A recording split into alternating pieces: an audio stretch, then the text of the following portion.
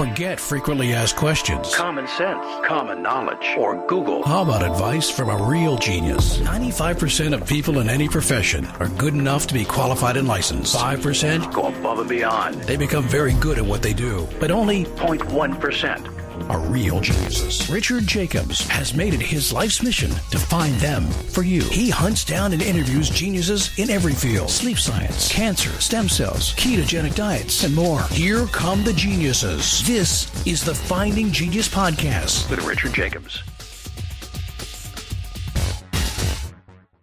Hello, this is Richard Jacobs with the Finding Genius Podcast, now part of the Finding Genius Foundation. My guest today is Dr. Gladys McGarry, MD. She's the author of The Well-Lived Life, a 102-year-old doctor's 6 secrets to health and happiness at every age. And I guess if Gladys is 102 or more, then she's my oldest guest that I've ever had on the podcast. I had one fellow that was, I believe, 94, 95. So you beat him. Welcome, Gladys. Well, thank you. I'm happy to be this old and be asked. Well, just for a quick intro, tell me your whole life story. I'm just kidding. But tell me a bit about your background and how you got to where you are. Yeah, in the beginning. So, no, I'm in Scottsdale, Arizona, and I retired from the practice of medicine 20 years ago or something like that. But decades, they telescope for me. One decade gets mixed up with another. Anyway, I still do consulting, but that's, I'm not licensed to practice at this point, so.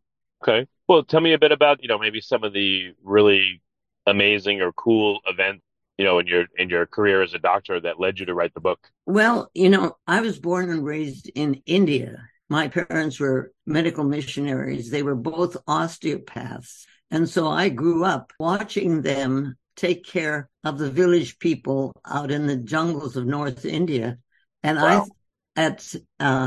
When I was 2, I let them know that I was a doctor too, because my dolls got sick and stuff. So it was, my sister wouldn't let me play with hers because she didn't want hers to get sick. Anyway, it was that kind of a upbringing where I really understood at a depth level within my core that what my parents were doing in the jungles of India was loving those people. And it didn't make any difference who came or into the camp or, it was a medicine tent and they took care of anybody who came. There wasn't any distinction, but if they were coming for help, my parents gave it to them. And to me, that was that open-hearted acceptance of who the people were, not what the disease process was, but who the people were and what they were looking for. And that's what I took into the whole field of medicine when I was thinking about being a doctor.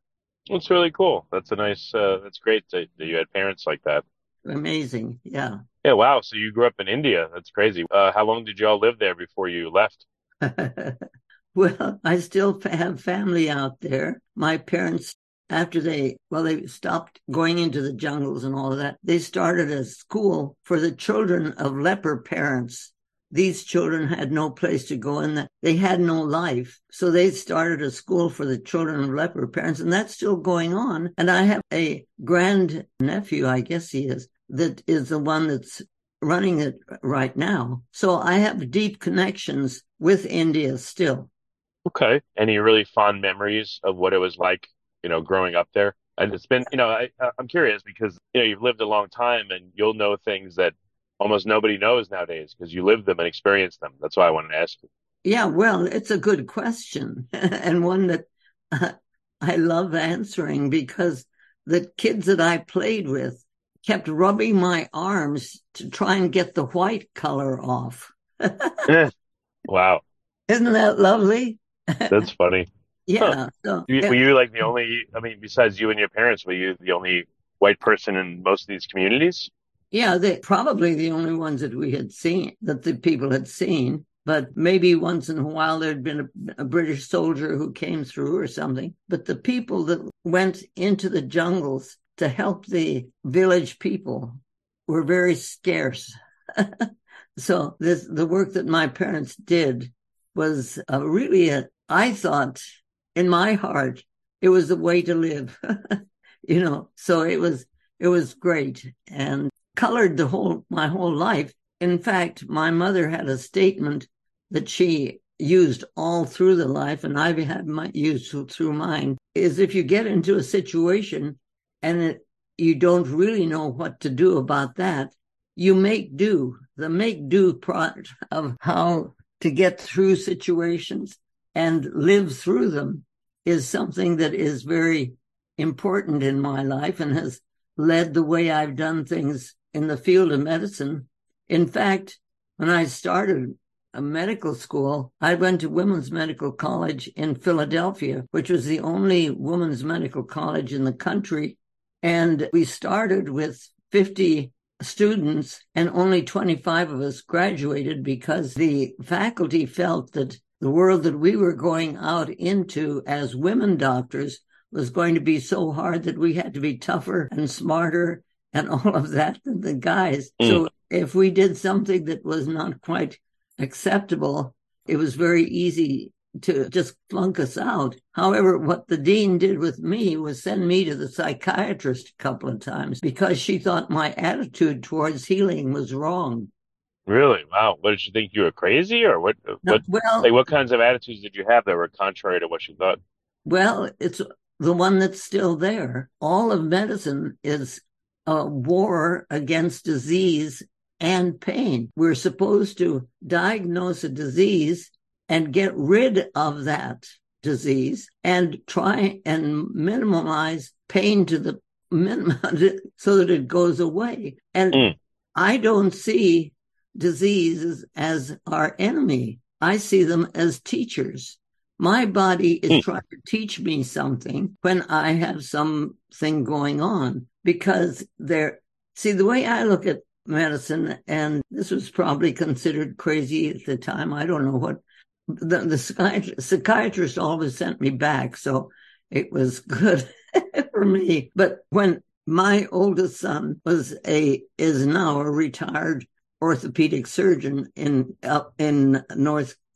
he's up Washington State. Anyway, when he came through Phoenix, after he'd gotten his training, he was going down to Del Rio, Texas to start his practice. And he says, Mom, I'm real scared. I'm going to go into the world. I'm going to have people's lives in my hands. I don't know if I can handle that. And I said to him, well, Carl, if you think you're the one that does the healing, you have a right to be scared. But if you can realize that you have the ability to do what you have been trained to do, this orthopedic stuff is amazing. If we need an orthopedic surgeon, we need a good one. We need to have the kind of thing that you know how to do. But when you have done your job, and during the time that you're working on that, you then turn the actual healing over to the patient who has within them what I call a physician within them that takes over the healing part of it. So the whole process of healing is a cooperation between the physician who is the licensed physician on the outside and the physician within the patient who then really does the healing. Because if they don't hear what you're saying, or if they don't accept it, or if they don't do it, then you can't do anything about that. But if you lovingly make friends or acknowledge that reality of that the patient is the one who does the real healing, you've got a good thing going. And the healing. So someone told me once that people are not ill because they lack a certain drug, which I thought was a weird statement. But then when I thought about it, it makes sense. Like, no one's sick because they lack metformin, let's say. They have a deficiency in it. So maybe this goes along with what you're saying. I don't know. Right. Because each one of us, I think everything that we have and do and work with is a teacher to us. I think that we each have our own way and a path to follow. And if we can find that and make friends with our own healing ability, the physician within us, we've got a good guide to work with, because I think our dreams can tell us what's going on. I think that what happens to us with our bodies and so on can tell us what's going on. Maybe we can use the amazing technology and have it be part of, of the healing process. But my parents had nothing except this trunk of some medical procedures, but they had nothing. And yet they were getting healing. Before we continue, I've been personally funding the Finding Genius podcast for 4.5 years now, which has led to 2,700 plus interviews of clinicians, researchers, scientists, CEOs, and other amazing people who are working to advance science and improve our lives and our world. Even though this podcast gets 100,000 plus downloads a month, we need your help to reach hundreds of thousands more worldwide. Please visit findinggeniuspodcast.com and click on Support Us. We have 3 levels of membership from $10 to $49 a month, including perks such as the ability to see ahead in our interview calendar and ask questions of upcoming guests, transcripts of podcasts you're interested in, the ability to request specific topics or guests, and more. Visit findinggeniuspodcast.com and click Support Us today. Now back to the show. What were they doing that's different from today's doctors? And what did you see worked? They listened to the patient. They listened to what the patient was telling them. And then they worked with that patient and lovingly created a healing environment so that the patient then realized that there was something that they could do and they could take home. See, a number of years ago, I, in my mind, created what I call the 5 L's of healing. And it was because I was trying to structure my thinking about this whole subject, And I realized that these 5 L's, the first 2 were life and love. Life and love can't function without each other. It's like a seed in the pyramid. It can be there for 5,000 years and not do anything until love, in the form of light and water and so on, gets to it and softens the shell so that life then can burst out and it can become what it needs to be. It's like a pregnancy. A pregnancy is the mother and the baby during the pregnancy are one unit. The baby eats what the mother eats. The baby sleeps when the mother sleeps. Sometimes they also, but there is a relationship that is a life-giving relationship where for the 9 months, however long it's taking this pregnancy to go on, the unit is one unit, but it becomes the being, the person, the entity becomes their own person when they take their first breath. So when that first, like the essence of life moves into their possession, they then are in charge of what they eat and how they sleep and all of that. But it's that first breath that separates the life and love. So that then the third L, so those 2 you can't separate. They need to work together. They have to be a unit. The third L is laughter. Laughter without love is cold. It's mean. Families fall apart because the wars are created before. But laughter with love is loving, is love, it's joyful, it's happy. It's the essence of what we're really like to be. It moves with joy and happiness. The 4th L is labor. Oh man, I've got to go to work. There are too many diapers. We drag ourselves through the process of life as it's presenting ourselves. Or we can do it with allowing that heavy feeling be something that we really want. It becomes bliss. If we put love into it, then that's, you work. If you're doing the thing that you love to do, which I probably think you're doing now, it's because you really want to do it and you put 10 times as much work into it as you would if you were dragging yourself through it, It's right, exactly. Because labor with love is bliss. This is what I'm here to do, It's that. Yeah, but a lot of jobs have become thankless. And I think the way people are forced to do their jobs sucks their soul away. And maybe that's why they drag themselves through the day. Right, right. Or if you can find some joy in that, if you can find some laughter, there are people who do mundane jobs, but they find some light in it. They can find some joy or something in it that allows them to use their bliss, to move, so they move into the work, not as drudgery, but because their soul is calling them. And maybe it's just to be a gardener. Maybe it's being a mother, whatever it is. If that's your soul calling, time does not exist there. You do what you have to do because you want to do it. You love doing it. You have put the whole aspect of love into the factor, and it becomes amazing. And then the fifth L is listening. Listening without love is empty sound.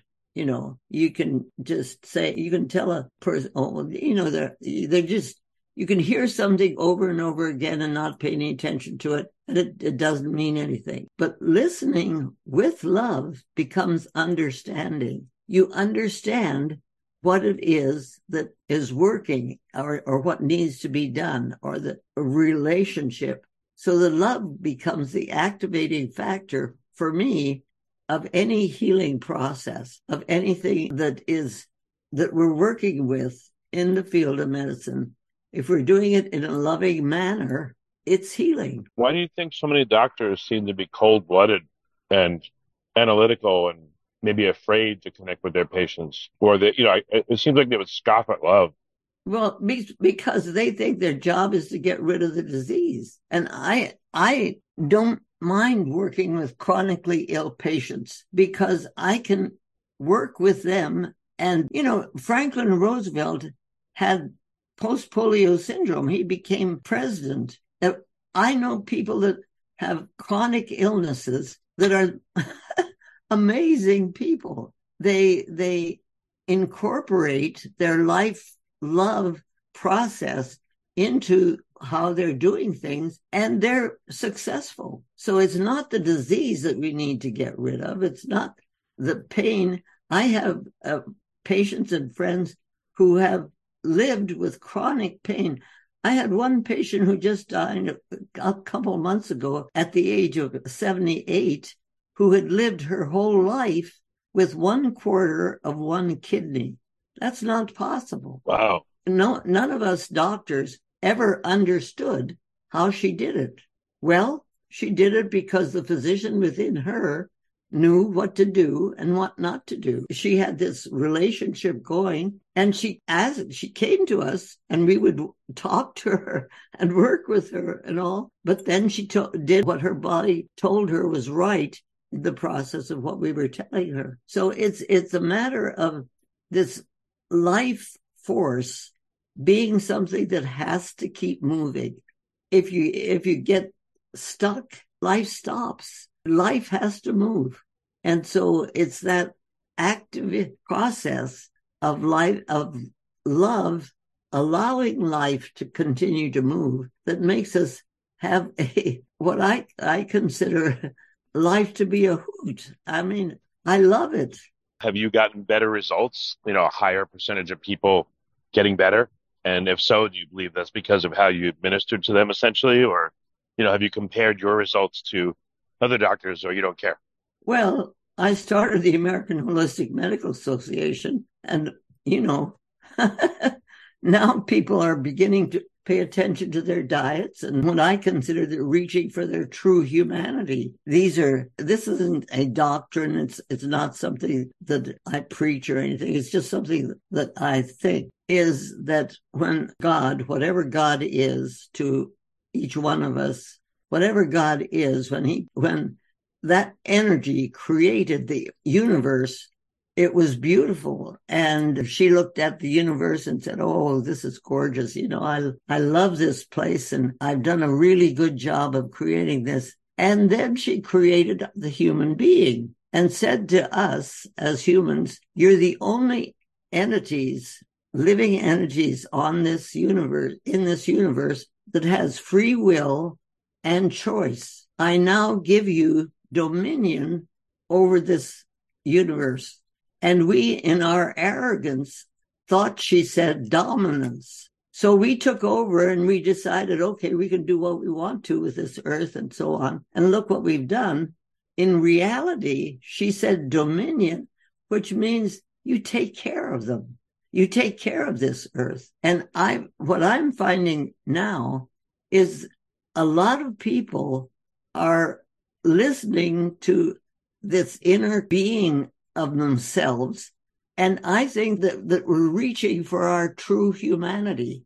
And I think that's why they're listening. And I think that's why a lot of these people who have chronic illnesses, who pay attention to what their body tells them and so on, it's like E.T. reaching for home, It's that inner longing that we have to be able to follow our love, follow our bliss, follow what makes us really sing and dance and want to be alive. Well, one thing I got is it appears that the way that you would interact with your patients connected them more with their own bodies and how they feel. And I would guess in opposition to that, most doctors, because of how they're trained and they see disease and they want to cut it out, they want to burn it out, they want to medicate it out, that people become more disconnected with their bodies and with their feelings. Because maybe what they say is ignored or, oh, that's not relevant or, so it seems like the practitioner really can steer how someone sees their own health and how they live. I was talking to a friend of mine who's a neurologist not too long ago, and he was telling me that he had an experience. He had been working with the residents, in training, and he went with he was called by this one patient with this resident to come and see them. He was going into the patient's room. But when he got to the room, the resident was standing outside the door, and he says, all right, let's go in. And she says, oh, there's no sense of going in there. I don't need to go in there. And he said, what? She said, he has Alzheimer's. He doesn't know anything that I'm saying. And he said, now, wait a minute. Don't you realize that in that room you have two patients? You have his wife who understand everything that you're saying and will take the time and love and to do what she could do to help her husband understand it. And you've got two patients in that room, not just one. And not only that, but you have to touch him. You have to make contact with him. It's a sad thing that medicine has gotten technologically so involved with its own technology that it has forgotten that the only healing that really happens deeply within a person is when there is a connection with the physician without and the physician within. There's that loving relationship. When that happens, wonderful things happen. If that doesn't happen, if you don't touch the patient, my youngest son is a ophthalmologist in Flagstaff, and he said when he was in his residency, he saw one of the doctors that was going on rounds with him. When he took blood pressures, he didn't just reach over and take the patient's arm and do the blood pressure. He put his arm around the patient in a hug and then did that. And he said, when I saw that, I said to myself, that's the kind of doctor I want to be. So it's we as physicians, I think, who have been doing this a long time, have the responsibility to allow ourselves to be the ones who can carry the joy and the bliss of working with medicine. So it's not just technology. It's not just the amazing tools that we have now to work with. It's how those tools are being used, and so when I was working with patients, I had patients who come to me and say, because I had sent them to a specialist or something, they'd say, but they didn't listen to me. So then I would take what they had gotten from that physician and we would interpret it so that they could understand what it was. Something you said earlier, I just spoke to someone today that talked about the disease of aging. I said, what? They said, oh, aging is considered a disease. So, that kind of plays into, what you're saying about, how modern medicine and how medicine, I guess, for a long time has looked at things. Because not only it's a war, but even aging itself is a war. It's a thing to fight. It's a disease. Yeah. What are your thoughts when someone says that aging is a disease? I say, I don't think so. I'm calling it aging into health. You see, I think right now, my eyes, I have glaucoma and I've had cataracts and so on. I can't see very well. My eyesight is poor, but there's nothing wrong with my inside. In fact, it's gotten better. So I think that we use what we can use and make it be what it needs to be. And I call that aging into health. Who has a right to tell us that we're going to die when we're 80 years old, or say we can't have a president, all that stuff? I went to Afghanistan to work with birthing women in Afghanistan the maternal death rate in Afghanistan at that time was higher than any place else in the world. And my brother created Future Generations, which was doing this kind of work around the world. And he asked me, I was getting ready to retire. I was 86 years old. I was getting ready to retire from my practice. So I went over to Afghanistan and worked with those women, and we were able to change their maternal mortality rate. I didn't change it. I taught the women what they needed to know, and they taught them, and then they changed it. Women, if you teach women something, they want to teach others. I mean, our core, we teach our kids, and we share with each other and do the things that we need to do. But it's that ability to see if there's a need someplace. I call it femifesting. I work with people's dreams too, and I work with my own dreams, and it's been a great help. About 10 years ago, I woke up one morning with a big crash.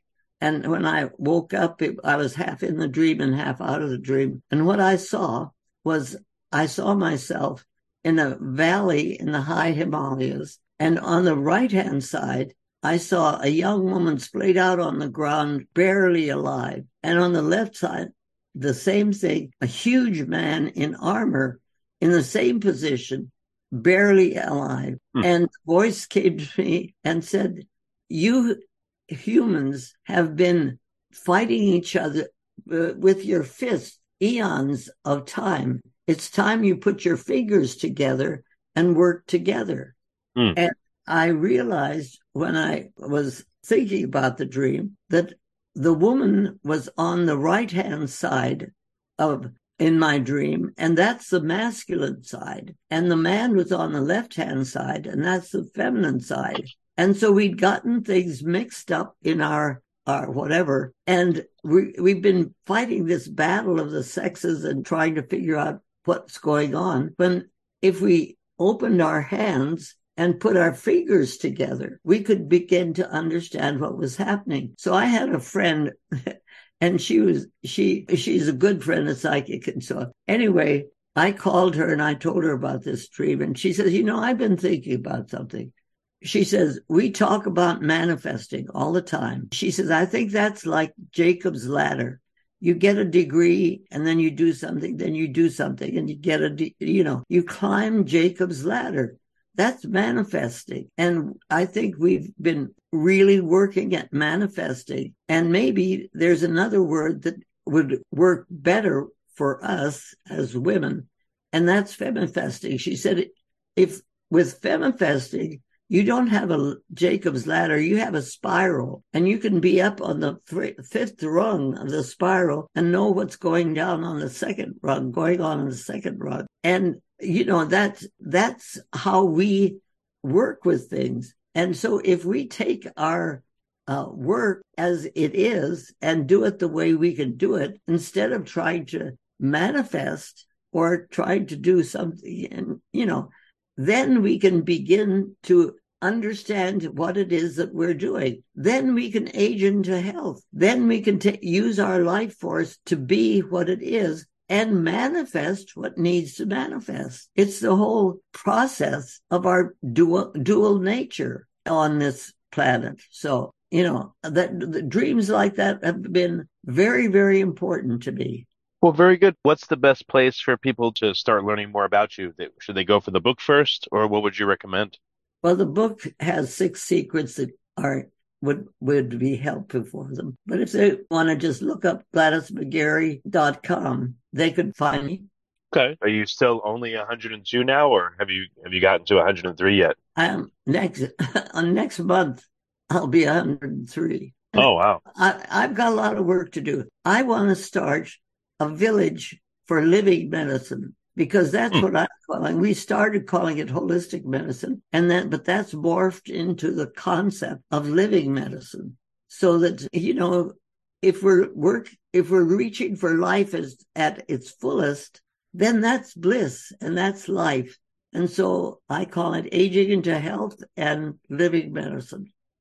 Okay. Well, very good, Gladys. It was great to do this call with you. And I really appreciate your time and, how you help people and how you're showing people how to help other people and for them to help themselves health-wise. Because I think we need it desperately. Healthcare doesn't seem to be doing too well and going in the wrong direction. So thank you. Again, thank you. If you like this podcast, please click the link in the description to subscribe and review us on iTunes. You've been listening to the Finding Genius podcast with Richard Jacobs. If you like what you hear, be sure to review and subscribe to the Finding Genius podcast on iTunes or wherever you listen to podcasts. And want to be smarter than everybody else? Become a premium member at findinggeniuspodcast.com. This podcast is for information only. No advice of any kind is being given. Any action you take or don't take as a result of listening is your sole responsibility. Consult professionals when advice is needed.